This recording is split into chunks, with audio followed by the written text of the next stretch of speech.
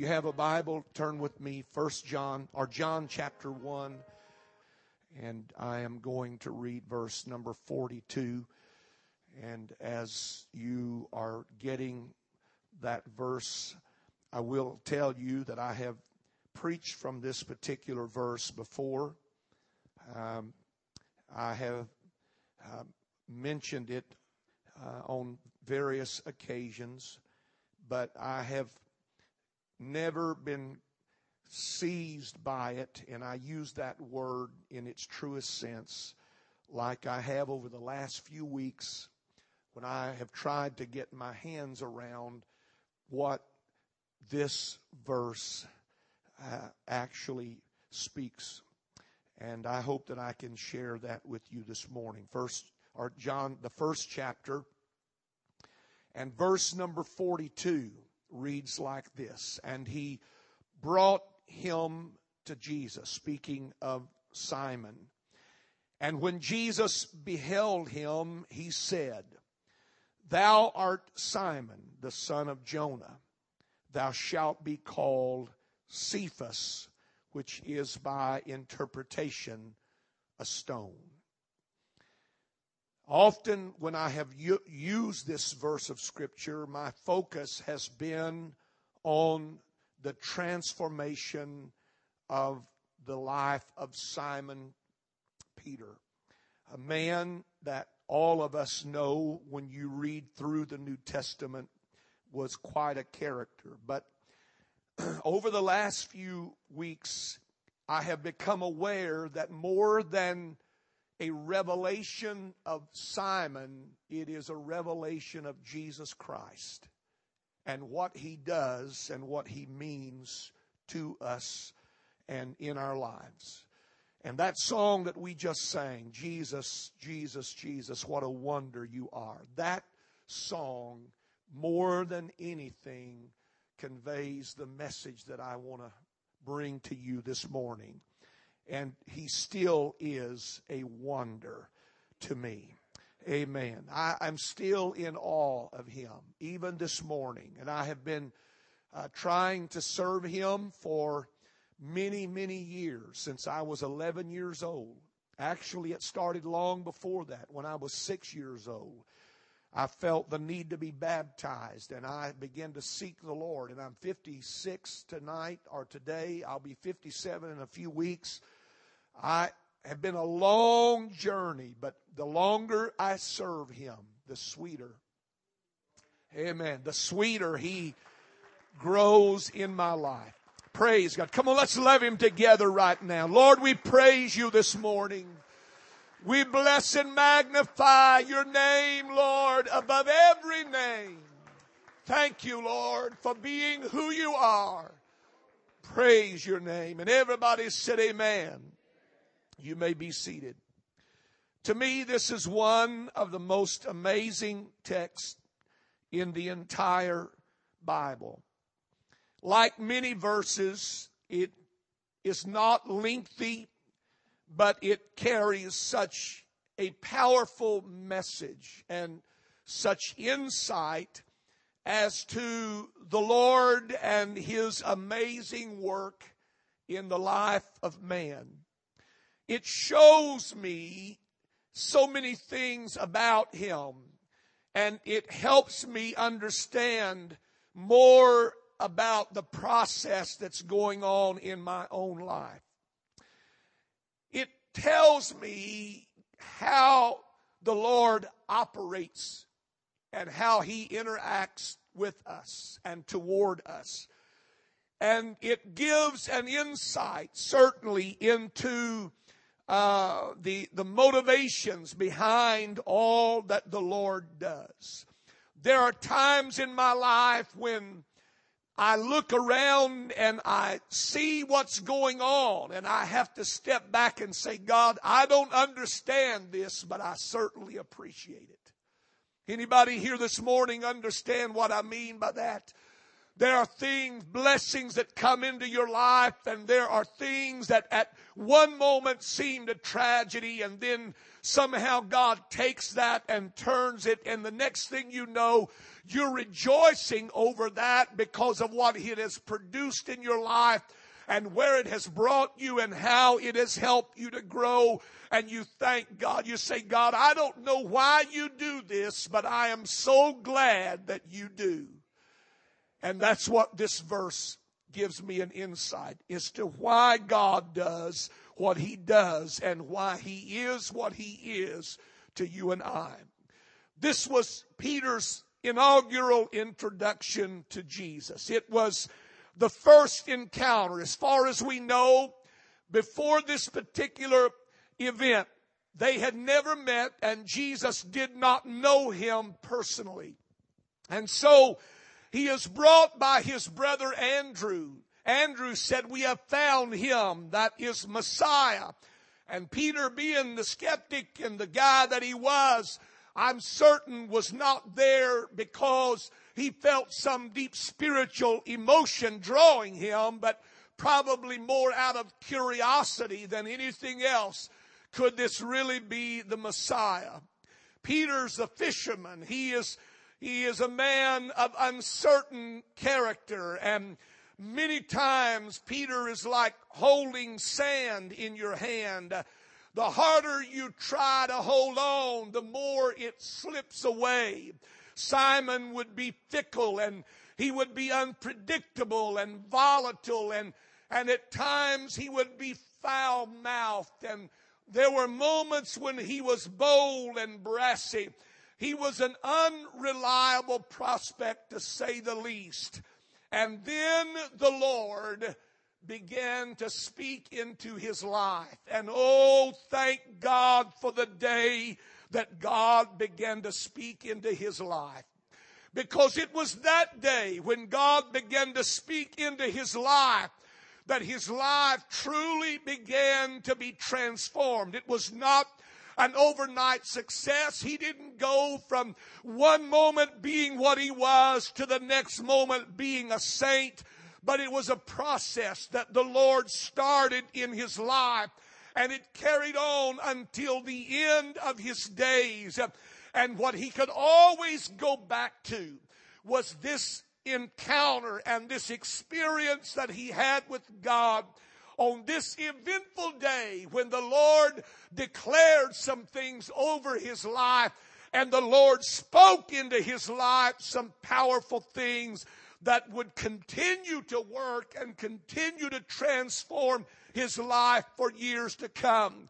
What a wonderful thing it is when God speaks into your life. Because when God speaks into your life, it is never a word for only the moment, but it is a word for a lifetime. You will come back to that over and over and over again and remind yourself of what God said and what God promised and what God spoke. And it's that keeps us going, and it's that brings us even to this sanctuary today. The Lord speaking into our life. And I am thankful this morning that one day God spoke into my life, and I had enough sense to pay attention and listen to what he was saying and heed what his words were speaking into my life. And what transformation, what he spoke into Peter's life was transforming, and it would continue to work in his life. That's what you have when you have Jesus. That's what you have when you have the Lord working with you and in you. That's what you have when you have him speaking into your life. You have a work that will continue to transform and renew and remake over and over and over and over again. Somebody said amen. There was a young woman that sat one night through a service with a hostile expression on her face. And as soon as the preacher had given the benediction, she strode quickly to the front of the auditorium and greeted him as he was trying to greet other worshipers. And she demanded some time with him. And being the preacher and the diplomat that he was, he suggested that they wait until they could slip away to his study and they would have plenty of time to talk. And so she waited for a few moments, and finally he slipped away. And when they entered into the study, he sat down at his desk. This woman erupted in a volcano of words and accusations, and the verbal fuselage that began to erupt there was almost unbelievable. She said in a bold voice, "How could you waste all that time talking about that pie in the sky business, and you're not anything but a fraud? You're not helping anybody. There is nothing to what you are saying." And on she rambled, tearing apart every point of his message. And it took him back. He didn't know how to respond to her. And finally, after she had said all that she could say, and he thought it was all over with, she slammed the door shut in her mind, she thought, by making this statement. She said, "I want to know, what do you have when you have Jesus anyway? What do you have when you have Jesus anyway?" Well, what you have is what Simon had, and what you had is what many others have had. You see, you have one who never speaks into your life without purpose. And you have one that will never play games with your spiritual destiny. You have one who will never play with your emotions, but when he speaks with purpose and intent. And so when you look at the story and the encounter between Peter and the Lord on that very first occasion, what you see is the answer to this woman's question, what do you have when you have Jesus? You have, first of all, a friend who will confront you with the reality of who you are. You have somebody that can cut through all of the red tape and all of the facade and all of the veneer and all of the plastic and all of the other things that we do to make ourselves other than what we are. He cuts through to the very core, and he said, "Thou art Simon." Never met him before, but he knew him. He knew him all the way to the core. He knew him all the way to the center of his being. He knew everything about him. He said, "You are," and when he said "you are," he got down personal. He got right down where Simon Peter was living. It was as almost he was saying to him, "I know you." Now, to a lot of people, that's unnerving. That doesn't seem to be much of an encouragement, that he would be able to have that kind of insight into your life, and he would be able to step into your life and say something so boldly and so powerfully, "I know you. I know who you are. I know what you are. I know what motivates you. I know what you are operating under. I know what you said. I know what you've done. I know what you are." And there in that moment of truth, Simon Peter knew as well. Amen. He knew. Obviously, the master knew Simon's name, but did he really know Simon? Oh, yes, he knew him. Because when he addressed him in that name, he knew the quick temper. He knew the emotional impulse. He knew the loud, unpredictable, undependable, unstable man that he was. He knew him to be that man that others knew him to be, but that didn't bother him. You know, that's what amazes me about the Lord. What do you have when you have Jesus? You have one who knows you, and he knows who you are, and he is not afraid of what you are. What you have when you have Jesus is one who knows you to the core. And what Peter was at that time did not worry Jesus. And that's what I like about him. What I am right now, whether it's good or bad, does not worry him about me. He was a foul-mouthed fisherman at that moment.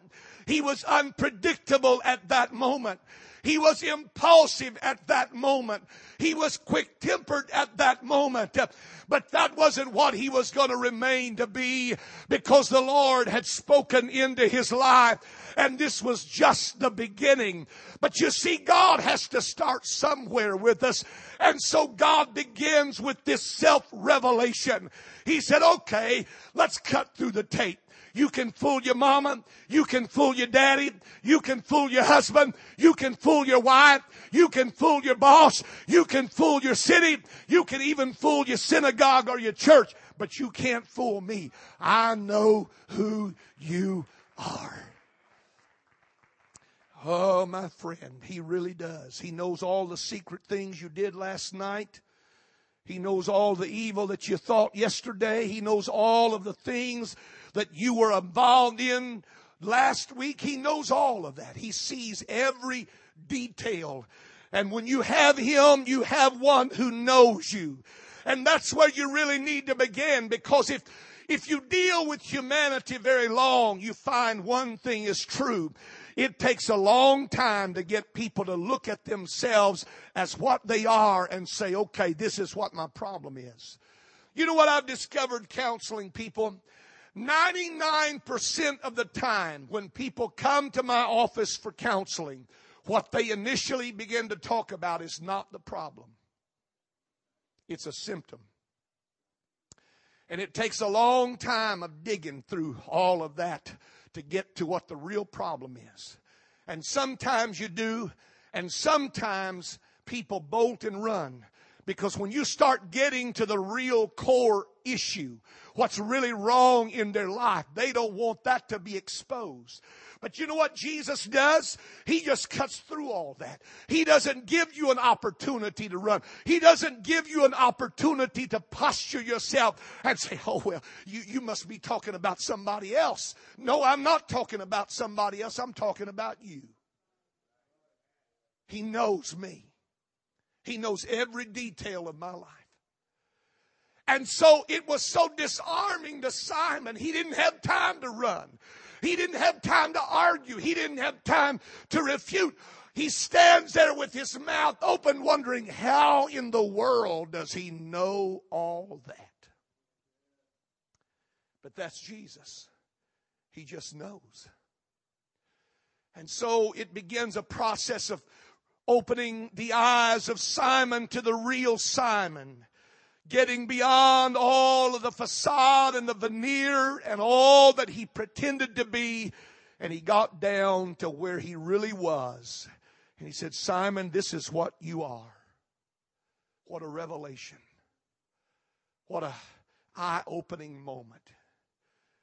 And what he showed Simon in that moment, I believe, was every detail of his life. He showed him all of the weaknesses. He showed him all of the insecurities. He showed him all of the failures. He showed him all of the misgivings of his life. There wasn't one detail of his life that he left out. He pulled the curtain back and exposed him in that moment of intimate conversation.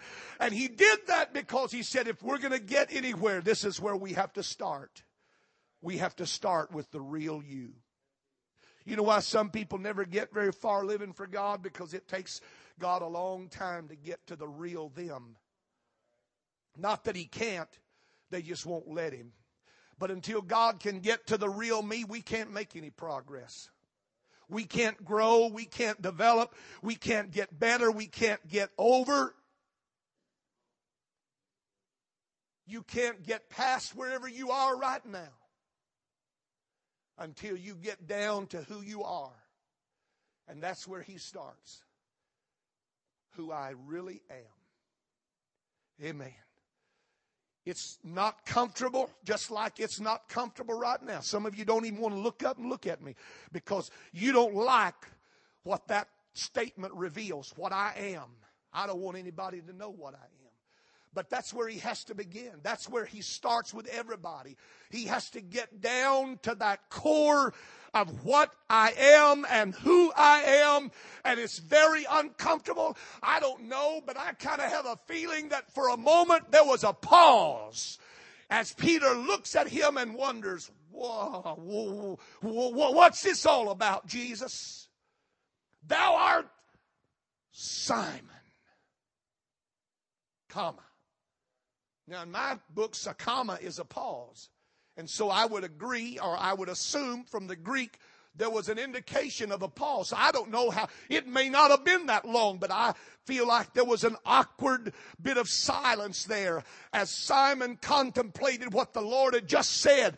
What are you told? I thought we were coming to see the Messiah, not a psychic.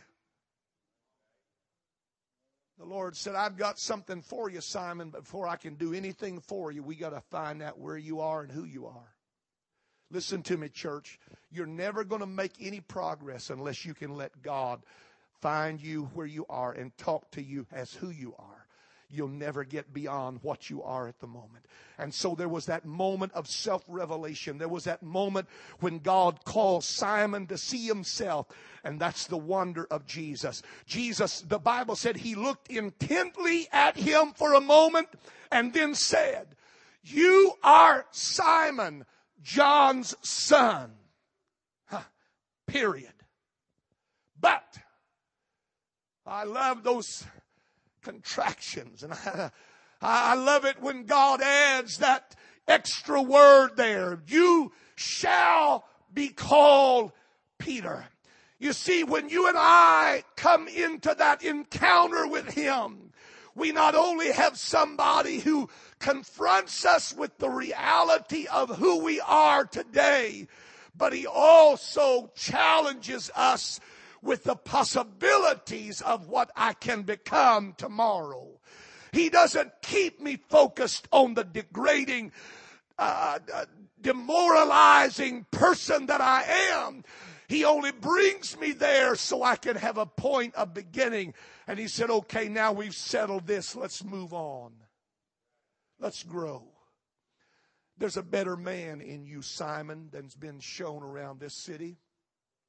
There's a better man in you, sir, than been shown to your family. There's a better woman in you that's been shown to your family. There's a better woman or a man in you than been shown to your community. And so I just want you to know, I'm here, Peter.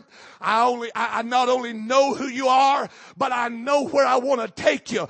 And if you'll let me, if you'll walk with me, if you'll work with me, if you'll let me have my way in your life, you shall be. You will not continue to be what you are, but there will be a transformation in your life. And he said, I will move and I will make you a new man. Amen. Frankly, what Jesus was telling him was, I know you. I know what men say about you. I know what a profane pretender you are. I know what a blustering braggart you are. I know what a vacillating man you are. I know how weak you are, but I also know what you can become. And that's what I'm speaking to, is what you can become. You see, that's the work of the Lord. It's never a completed work. It's always a continuing work. We're never brought to that place where we have made it, but God is continually working. You see, when God speaks into my life, he speaks not of what I am only, but what I can become and what I can be. He speaks of what I should be. Everybody say what I should be. It's amazing when you read the New Testament how many times the Lord made statements toward people that they did not deserve. He called a woman with an issue of blood who according to the law was unclean. She could not worship at the temple. She could not bring sacrifices because 12 years she had been hemorrhaging in her body. As a matter of fact, by the law, she could be divorced because of her disease. She had gone to every doctor. She had spent everything she could spend. She was unclean. Nobody wanted anything to do with that woman with the issue of blood. But But when she got the boldness to come after the Lord, she said, if I can but touch the hem of his garment, I shall be made whole. It's amazing. When the Lord turned and addressed her, he did not rebuke her. He did not call her unclean. Go read your Bible. He turned and he said to her, daughter, you are made whole. When the Lord speaks to me, he doesn't speak to me as what I am at the moment, but he speaks to me of what I shall become and what I should become if he works in my life as he desires to work. You see, he called us children of light, although some of us are far from that this morning. Because some of us love darkness better than light. We love dark things better than light. But still, in his vision of me, he sees me as a child of light. When God gave a man a name, it was a call to a new place. It was a call to a new height. It was to arouse something in him like a bugle call. It was to alert him that you may be a failure right now, but that's not what you should remain. And you may be a child of darkness right now, but I'm calling you to be a child of light. I'm calling you to be a reflection of me. So come on, let's get up and become what God said we ought to be. Hallelujah. Surely Simon, in hearing, would hear and he would pull himself together and move toward that calling. If I had anything that I could say to this church that you would take home with you today, I would beg you to please heed what God is speaking into your life and let it move you toward what God is calling you to become. You may look at yourself this morning and think that you're a failure and you're no account and you're just a mistake and you're a misfit. But you hear me, if God is still working and God is still speaking, and I believe that he is, there's still a better man in me, and there's still a better woman in you, and there's still a better person that I can become. And that is what I need to be moving toward. Not what other people are saying about me. Not what other people think about me. I'll be honest with you. If I did what other people think about me, I'd have cut my throat several years ago.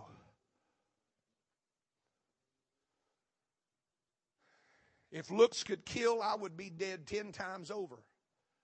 That's just the privilege of being pastor. Somebody's got to do it. But you know what? I'm glad my life isn't based on how you look at me. It's based on what he's speaking to me. And that's what you need to get back to. You know what? Who cares what the news means? You know what? I got so sick the other day, I don't even want to read the newspaper anymore. I'm tired of all that. I'm tired of reading somebody else's garbage. But the truth is, we're not all that.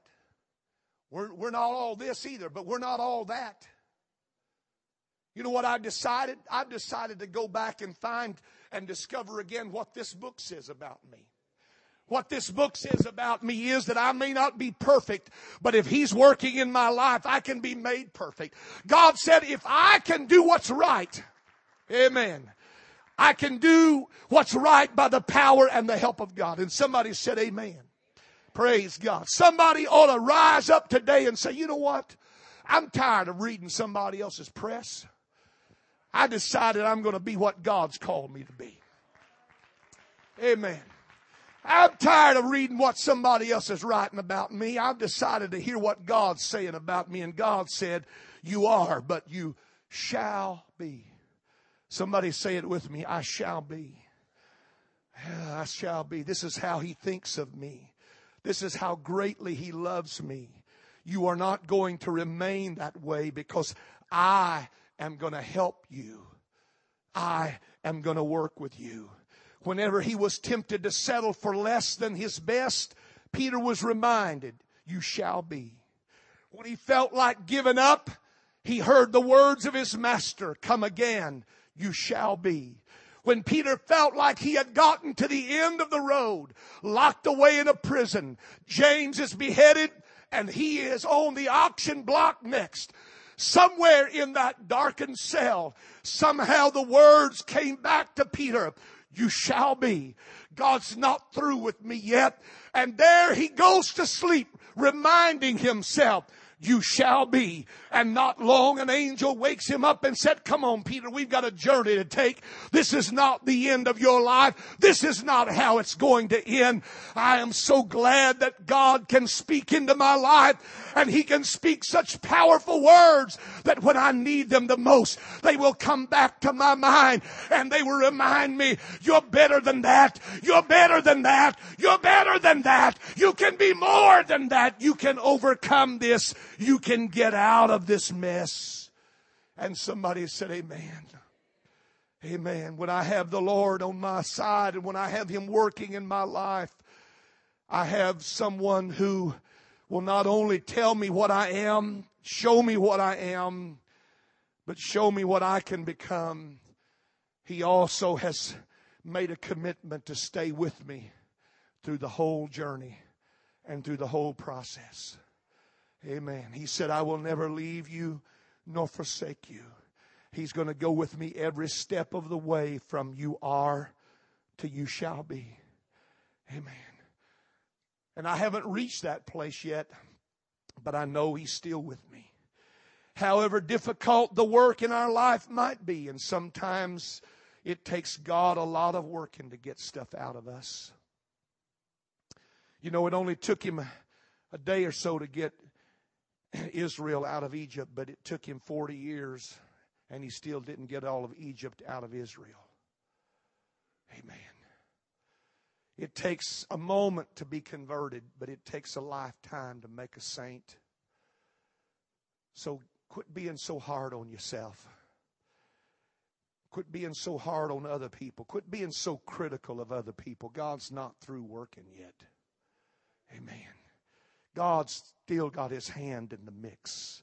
And however difficult the work is, he has made a commitment. Peter, I'm going to be with you every step of the way from where you are to what you're going to become.